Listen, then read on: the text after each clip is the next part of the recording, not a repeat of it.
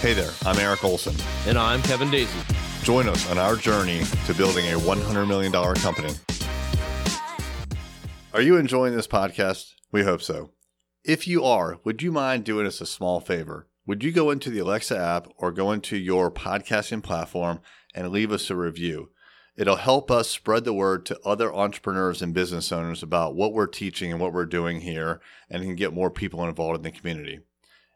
As a sign of our gratitude, we will be sending out business books to randomly selected reviewers. So please, if you would, during the month of May, give us a review. Thanks. On the way back from our first trip to Orlando in December, Kevin and I, we both had to use the restroom at the same time, and we walked to the back of the plane and the restroom was occupied. So we had to stand in the aisle for a couple of minutes, and then it got freed up. Kevin went, and then it got freed up again after Kevin got out and I went in. Well, during that period of time when we were standing there, one of the persons that was in the seat next to where we were standing was a lady, and she asked us about our t-shirts because we were both wearing our Array digital t-shirts. And she said something to the effect of, you should consider advertising on billboards. And we said, well, this t-shirt is our billboard. We're not interested in advertising in billboards because we're a digital marketing agency, and billboards are kind of against our whole philosophy, broadcasting versus highly targeted advertising. But that's not really the point of the story. The point of the story is that she was a sales rep for a billboard company out of Orlando.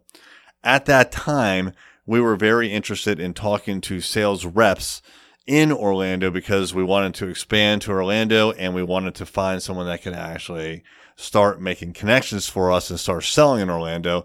And here on the plane, I had someone sitting in front of me who was in the marketing industry, who was in sales, who was from Orlando, and had some sort of connection to Norfolk because she was flying back on the same flight that we were to Norfolk.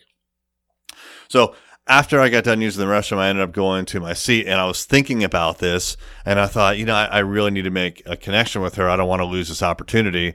And so I got a business card out of my backpack, and I walked back to the back of the plane again, and I said, here's my business card. I want to keep in touch.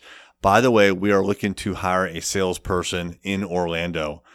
I told her that for a couple of reasons. One, if she knew anybody, I would like her to pass that information on. Two, if she was interested in that position, I was hoping that she would say something like, oh, I'm interested in that position. Tell me more. And then three, she's in the marketing industry and advertising industry in Orlando, a market that we're trying to break into. And so I wanted to meet another person in the industry in that geographic region. And there was someone right there on the plane, and why not make a connection? So even though I didn't plan it, and even though I hesitated by going back to my seat and not giving her a card like on the spot, I think it's worthwhile in these situations where you have an opportunity to kind of right, not necessarily wrong, but do something better than you did the first time. You should take advantage of that. I had a finite amount of time in this situation, which was basically the plane ride, or, within maybe 10 minutes of talking to her the first time before it got super awkward when I went back there, like an hour, 2 hours later.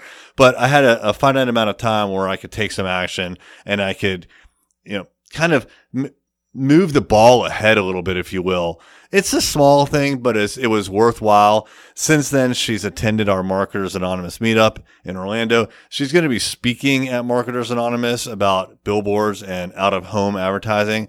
She's not interested in the position, but that's okay. Maybe one day she will be, and she's going to tell her friends, probably, that we're looking for a salesperson, or that we're an agency. And also, she's already connecting the dots because she knows that she can only sell so many different advertising services, and we sell other ones that her company doesn't, and she's going to give us referrals if she has an opportunity to, and vice versa.